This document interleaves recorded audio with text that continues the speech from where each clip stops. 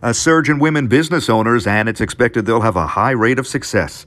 I'm Murray Feldman with the Feldman Report on WWJ News Radio 950.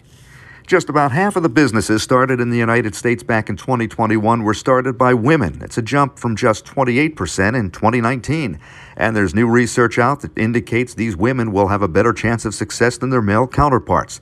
The Journal of Business Research cites a study that found women make decisions differently than men.